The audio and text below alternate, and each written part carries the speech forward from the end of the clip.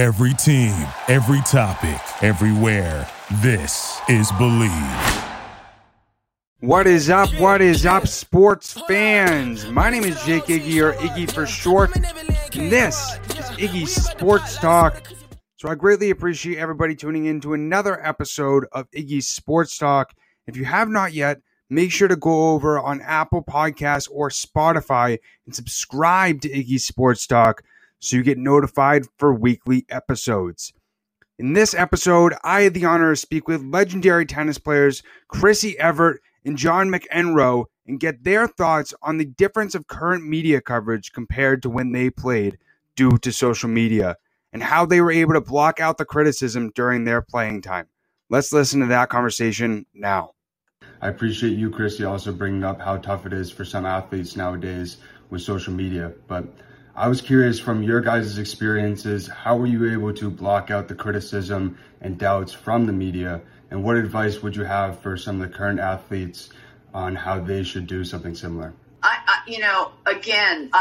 Our generation was so different in the sense that there are so many blogs and so many online press and so many written press, and it's so complicated now that it was different in our day. And honestly, in our day, like I said, the New York Times, the LA Times, the Washington Post, I mean, we had a handful of Frank DeFord, and, we had a handful of people traveling the circuit with us. And if there's anything upsetting, they were our friends as well. And a lot of them were anyway. And if it really bothered us, we would go up to them and just ask them, why did you print this? Or I have a problem with this. How do you justify this? Honestly, because there was so few press. I go through the thick skin. You've got to have thick skin if you're going to be in an individual sport. And if you're making millions and millions and millions of dollars, you've got to recognize that at times people are going to be taking pot shots at you, and that the press, the tabloids especially, will not always be telling the truth, and you do your best to ignore it. But,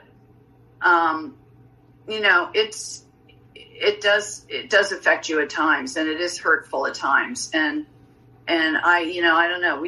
John and I got through it. I think John had it tougher than I did. But he seemed to have gotten through it unscathed and in pretty good shape. So probably should ask him too, John. I'm not on social media, number one. I feel like I could have gotten myself in a hell of a lot of trouble had I been back in the day. Maybe even now, but certainly back in the day. So it's sort of, I would think that the players of today have to get their priorities right. How much do they care about winning? And how much energy are they going to put into that? And how much are they going to sort of complement that with what type of effort they're going to put on social media? Some people enjoy it. And for the people that enjoy it, maybe it helps them a little bit de-stress. Others that feel like they're pushed into it, or maybe they have teams doing most of it, maybe they're not quite as enthralled, but they feel like an obligation because it's good for their image, or maybe it's good for some sponsors. I don't really know. But the bottom line is that certainly it feels like you got to be extremely careful about anything you say at this stage. And so the odds of something going off the rails seem to be a lot higher if you're constantly on it. So to me, if your focus is, look, I just want to become the best player I can be, I would think that you would try to do that as minimally as possible. That's just my opinion. It's interesting. I'm going to add something. I think that in our day, we didn't have brands. And I mean, the first time that word brand was brought to my attention, I thought of like Kellogg's, or, I just Nabisco, or I go, what do you mean I'm a brand? I'm not a brand. I'm a human being.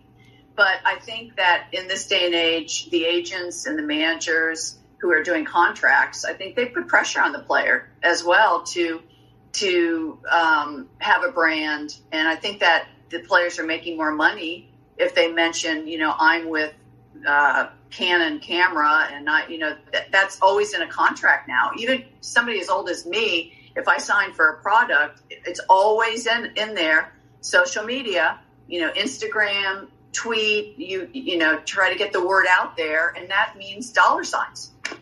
So it's a whole new different world out there. Thank you for listening to Believe. You can show support to your host by subscribing to the show and giving us a 5-star rating on your preferred platform. Check us out at Believe.com and search for BLEAV on YouTube.